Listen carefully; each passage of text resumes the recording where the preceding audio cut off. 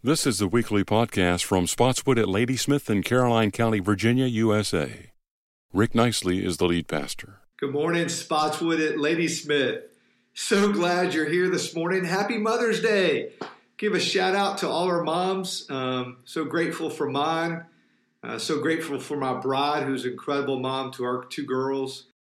I'm going to go ahead and start us with a word of prayer, and then we're going to get started in the sermon today. Father in heaven, thank you so much for your word. Thank you, God, that every time I read your word, God, you challenge me to change. You challenge me to think through, God, my life. You make me think through how I think, what I do, what I say, how I treat people. God, how I even deal with my own sin and how I deal with my own bad habits, God, that you would just continue, God, to make each of us into the image of your Son, a little bit more like Jesus and a lot less like ourselves, Father. God, we love you. Thank you for today. Thank you for Mother's Day. We get to celebrate our moms all across the world, and specifically for us, Spotswood at Ladysmith. God, I pray you'll bless the teaching and the reading of your word, that it will not return void. In Jesus' name, amen. Listen, we're going to go ahead and get in to our sermon today. We're continuing with this series, Uncertain, what the church faces during difficult times. And as we talked about over and over, again, the church is not a building, it's not a place, it's the people. And so we looked at Old Testament characters through their lives and different things they face. And today we're going to begin in the New Testament. Several weeks back, we started with Job, talked about his suffering and the things he went through and how he dealt with that. Then we talked about Daniel and his friends, Shadrach, Meshach, and Abednego in exile. And we talked about what it looks like to live in exile. And then last week we talked about Abraham and what it looks like to follow God even when you can't see or don't see physical evidence of his promises and his covenant. So today we're going to be talking about Jesus' disciple. This is more of a general overview of his disciples and what Jesus taught and challenged him with, but we're going to focus on that. I want to start out in Acts chapter 1. We're going to read a couple verses, and then we're going to begin to unpack the big idea, and then follow through with what God was teaching his disciples, and eventually end up with the big question. So let's go ahead and start in Acts chapter 1. Acts chapter 1, I'm going to read 6, 7, and 8, and it says this: So when they had come together, they asked him, Lord, will you at this time restore the kingdom of Israel? Still didn't get it, did they? All right, here we go. He said to them, It is not for you to know times or seasons that the Father has fixed by his own authority, but you will receive power when the Holy Spirit comes upon you, and you will be my witnesses in Jerusalem, in all Judea and Samaria, and to the ends of the earth. Now, I want to back up a little bit. His disciples had been with Jesus for 3.5 years, right? They believed that he was the Messiah. They just didn't understand really what the Messiah was going to do. They were thinking earthly kingdom. They were thinking power. They were thinking army. They were thinking set up this earthly kingdom.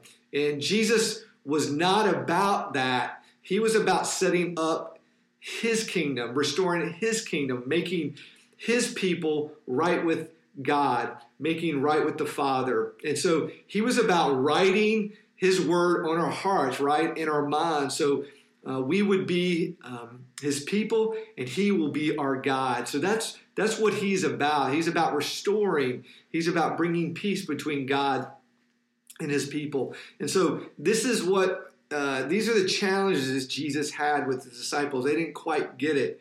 And so as we read this, we need to be reminded that even though they had been with him for 3.5 years, even though they saw him crucified, they saw him buried, and he rose again, and they knew that he was the Messiah, they just didn't still quite get what he was going to do and how he was going to do it. So you got to understand, this is uncertain times for his disciples in this moment, because even though they saw miracles, even though they saw the greatest miracle, resurrection from the dead, defeating death, sin, and the grave, they still didn't quite get what Jesus was going to do and how he was going to do it. So I want to share with you this big idea this morning, and this is how it is. This is what it says. I'm sorry. The disciples were challenged by Jesus to change the way they saw the Messiah, Jesus, the way they saw the world, and the way they saw his kingdom. So the first thing I want to point out is this. When you think about Jesus and you think about the fact that he was going to set up his kingdom, you would not have necessarily picked the people that Jesus picked. So the first thing I want to point out is this, that Jesus selected a motley crew of men to start the church. So we see a picture in Matthew 4 and also in Matthew 9 of Jesus selecting his disciples. Now, in Matthew 4, we see where Jesus selects fishermen. Now, we're not going to go through every different occupation the different disciples did, but I want to highlight kind of two aspects. One is a big group of fishermen, a large group of more fishermen that he went about, and he approached them and said, "Come and follow me." Now, he had some interactions with them before this, but they just left everything behind, their fishing business, everything, and they began to follow Jesus. Now, remember this, that these fishermen had already went back to their father's trade, so these weren't the intellectually elite. They didn't cut the mustard, so to speak, when it came to academia. In other words, they were not in the temple and the synagogue studying day in, day out like a professional priest would do, or the professional religious people, right? They didn't make the cut. They were the C players or lower. And so they had went back to their regular jobs, and this is what they were doing. For some reason, every time I think about fishermen and this group, I always think about the show The Deadliest Catch, right? And so The Deadliest Catch, you see these guys, they follow them on these crab ships up in Alaska in the northeast. And they're out in these rough waters, and they're out in these storms, and they got rough hands, and they're rough around the collar, so to speak, and they have foul language, and they're just a rough, tough group of guys. Well, this is kind of what Jesus picked. These are the groups of guys that he selected. And we also see in Matthew 9 where he picked a tax collector. Now, I don't know if there were many more people hated more in this time than tax collectors, because they were seen by the Jews as really traitors, because they were going about collecting tax for the Roman Empire. And not only that, they were usually cheating people and stealing from them. They were charging a higher rate so they could collect more money on top of that. And so this is what we see. We see Jesus picking these guys that normally we would not normally pick. In fact, 1 Corinthians 1:27 says this, but God chooses the foolish things to shame the wise. God chooses what is weak in the world to shame the strong. In other words, God enjoys using the most unlikely people to accomplish his plans. I don't know about you, but that's good news for me. I hope it's good news for you. And we think about even some of the characters we've covered the last couple of weeks, it's really brought to light some of that, right? Think about Abraham, a guy who was childless and up in his age, way past childbearing ages, but for him and his wife. And God called him a father of many nations. He wouldn't be able to count all the children that would come out of his lineage, right? We think about Joseph, who was a loudmouth and kind of a bragger among his brothers, who was beaten and thrown into a pit and eventually sold into slavery and put in prison, even in Egypt. And then we see how God pulls them out of that and promotes them to second in command, and eventually not only saves the Egyptians, but saves a whole race, the Jewish race, because of the famine being prepared. And then we see David, who was described as a ruddy kid, who was the last and the least to be selected, was a shepherd boy. And what he did, not only anointed as king at that time, but also he defeated Goliath, right? This giant of a man. So you think about these people. We see Daniel just a few weeks ago, where him and his friends were in exile, and God used them over and over again, even in the middle of exile, to astound these kings and these empires.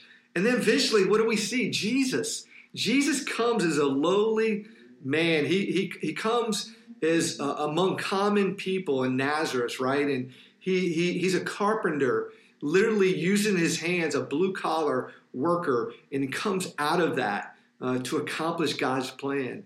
The second thing I want you to write down is this.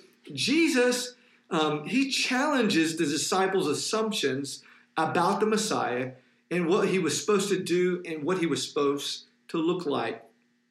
What do I mean by that? Jesus does the same to us today, right? He challenges us to really think, what is he about to do in your life? I think mostly what I see God do is he challenges me with my pride many times. He challenges me in some of the deepest ways. One of the ways that we see Jesus challenge his disciples was this idea of socially. He challenged them. We see in Luke 10, is this famous story of the Good Samaritan, right? We're familiar with this story where someone questioned him and says, hey, how do I inherit this kingdom, or how do I inherit eternal life? And they say, and Jesus says, of course, love God and love your neighbor. And then this guy's trying to be smart. He's trying to somehow establish himself. And he says, who's my neighbor? And of course, Jesus tells this beautiful story of how the Samaritan, this man was beaten and left for dead, naked, stolen. And then we see one after another, we see different religious leaders come along, and they ignored this guy who was hurt, right? Who was beaten, who was stripped naked. And then we see a Samaritan come along, and the Samaritan not only bonds him up and cares for him, but takes him to a place in an inn where he can get care, kind of like a first responder, take care of his wounds, and leaves money and says, here, take care of him. And if there's anything I owe, I'm going to be coming back through here on my work, and if they owe you any more, I'll give that to you. Now, what Jesus is really saying here is he's challenging us in our thinking. Let's be honest. The Jews had a racist mentality toward the Samaritans. They were hated. They were considered half-breeds. And this is what we see. We see Jesus challenge us anytime we think, because of our skin color, because of our economical situation, because of us being Americans, because of we're in Virginia, right? Whatever it may be, we're Republicans, whatever it is that we think somehow we're better than someone else. We're not, right? We're not. And so Jesus challenges how they're thinking about how we are created. We're all created equal in the eyes of God. And the scriptures remind us over and over, the ground at the cross is level, right? We all need God. We all need Jesus. And what's interesting is that the religious leaders in that story, I got to believe in their mind, the fact that not only did they maybe think themselves better, but they also said, man, if I go and I spend time trying to clean this person up, I'm going to have to go, I've defiled myself. I'm going to have to go ritually go get myself clean all over again. It's messy. It's going to take time. It's going to take energy. And I just wonder sometimes that we avoid situations that God is trying to teach us in. He's trying to get us to think outside of our own little world. He's trying to get us to minister to others, but we think it's going to be too messy. It's going to take too much time.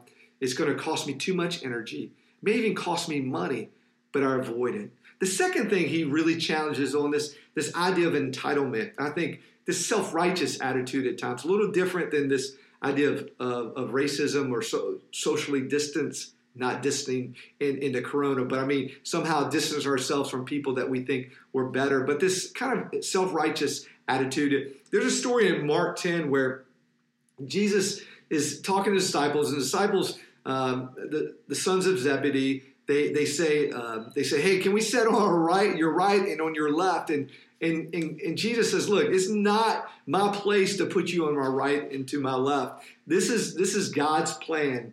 And so understanding that you're not entitled to anything. I think many times we get confused. We think that somehow we're entitled, right? We're entitled to get this. We deserve it, right? It's this entitlement mentality. My family loves watching Little House on the Prairie. I don't know if you guys have seen that. I watched that growing up as a kid. We get to watch it on one of our subscriptions. And so it's usually great lessons to learn. I know Andy Griffith is also another one we love. And there's just some really great life lessons. But there's two characters that are in that. One has phased off the show. Her name was Nellie. And then the one that kind of replaced her was Nancy. And both of them was the daughter of the same family. And what's interesting is they really, we see eventually Nellie grows up and begins to understand that the world's not about her. But she used to always say, if she didn't get her way, you hate me, right? You don't love me. And the same thing, Nancy does the same thing in this story, that anytime she doesn't get her way or people don't do what she wants them to do, she just kind of throws a fit, right? Like a temper tantrum. We've all seen kids do this, maybe in the store or maybe around family events. A kid just throws themselves down and has a hissy fit, so to speak. That we can do this as believers, right? We think somehow we're entitled to something, and God has never promised that to us. The third thing he challenges us in this really is boiled around unbelief. We see in Mark 4 where the story where Jesus is in the boat with his disciples. He's asleep, and there's a storm that comes, and they feel like they're going to be overtaken by the storm. They feel like they're going to be washed away, and they wake up Jesus, and Jesus calms the storm, right there in the middle of the storm. He calms it. And he's like, you of little faith. I just wonder sometimes that Jesus is trying to teach us, listen, if you are with me in the boat, you have nothing to worry about.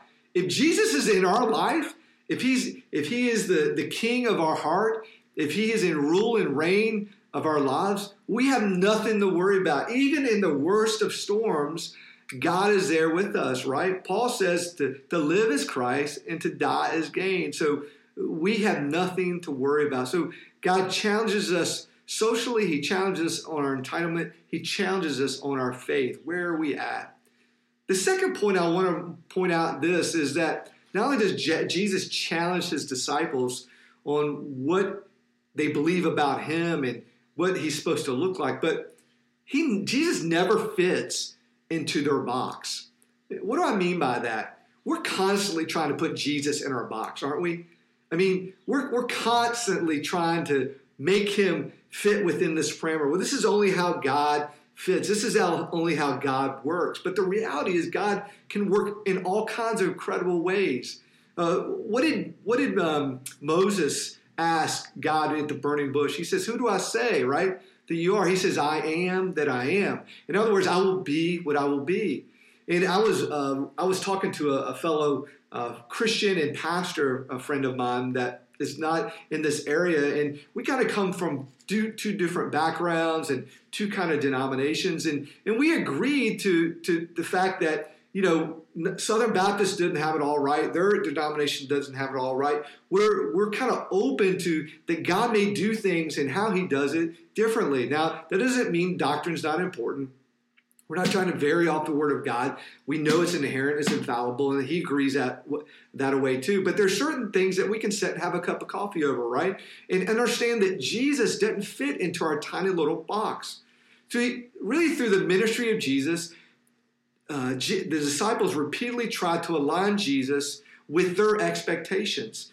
But listen, Jesus didn't come to meet our expectations. He came to do the will of the Father, right? That's my next point. He came to do the will of the Father. So he didn't come to meet man's expectations. He came to meet God's expectations, his Father's expectations. See, Jesus is about saving, not condemning. Jesus is about redeeming, not trashing. Jesus is about making new, not shaming you of your past. So understanding this, that Jesus is about doing the Father's work. Well, what was the Father's work? To seek and to save those who were lost. See, this is a reality. The first step of coming to Jesus is this, knowing that you need him. I mean, do you know that you need Jesus? I mean, if you don't think that you need Jesus, you're never going to find him. God, your heart is too hard. Your eyes have to be open that you need Jesus, right? And so the first step is knowing that we need Jesus. I think the disciples beginning to see that Jesus was not about setting up an earthly kingdom. There will be a time when he's becoming, he will bring a new heaven and a new earth. He'll renew everything, right? But this time was about doing the Father's work in the sense that he came to die. He came to give us life. He came to do it and give us life more abundantly. That's what he was about. So let me ask you this question. This is not the big question. What happens when people don't meet your expectations, what happens? What do you do? How do you react? I can tell you how I react. I can tell you there's times where I get defensive. There's times where I get frustrated. I get irritated, right? And who do you begin to blame? Well, that's usually what happens, isn't it? You begin to blame somebody when somebody doesn't meet your expectations, especially those that are unspoken, right? That's the worst, right? And someone's supposed to meet my needs, I never said, but then I get frustrated when they don't meet them. Well, I can tell you that in marriage, that happens a lot. There's things that I want Michelle to do. I don't speak about it. She doesn't do it. And then I get frustrated. Guess what? I do the same thing. She does the same thing to me, right? So what happens? Do we ever look at ourselves? Do we ever look at our heart? No, we don't do that. We only point the finger, right? What the crazy thing about pointing a finger, what do you have, right? You've got one finger pointing here at the person. You have one pointing up to God. Well, you can't blame either one of those. You can't blame God. You shouldn't be blaming the other person. All three fingers are pointing back to us, right? So we need to examine our own heart. And this is what Jesus is trying to teach his disciples here. That he didn't come to meet their expectations. He came to meet the expectations of the Father. And so really what we need to be looking when we get upset with someone else or even get upset with God, we need to begin to look at our own life. What are we about? Are we about the Father's business? We see this in Jesus when he was 12 years old. His parents got upset with him. And he says, don't you know I'm about my Father's work, right? And so understanding that we should be about the Father's work just as Jesus was about the Father's work. So the next thing I want you to write down if you're keeping notes is this. Jesus doesn't work according to our timing. Man, this is so true. This is so true. I think many times in our culture today, we live in such an instant society, right? We love our microwaves. We love our, used to be, by the way, instant message. Now it's texting. Back in the day, some of you guys know what I mean by IM. There used to be that instant message on the computer screen. Now we Facebook message. Now we text. Now we FaceTime, right? Now we Zoom. Now we WebEx.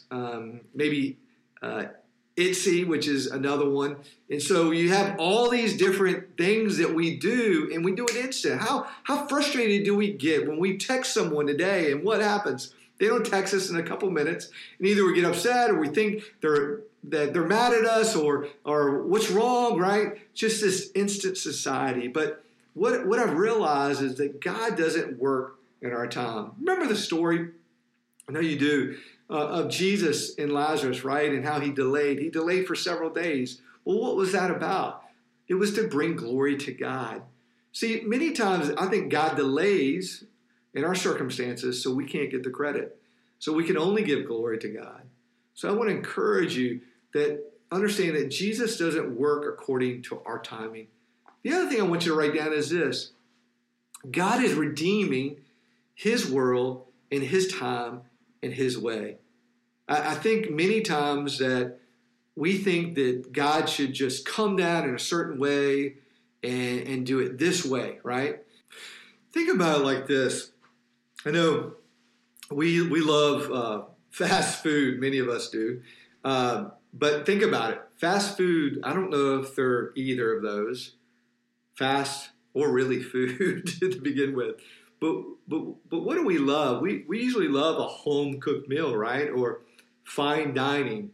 Now, I can tell you I have a friend who is French. He's from France, and he is a chef. He worked at some incredible restaurants in France, and he came here to America. He doesn't do that right now, but he loves to cook, right?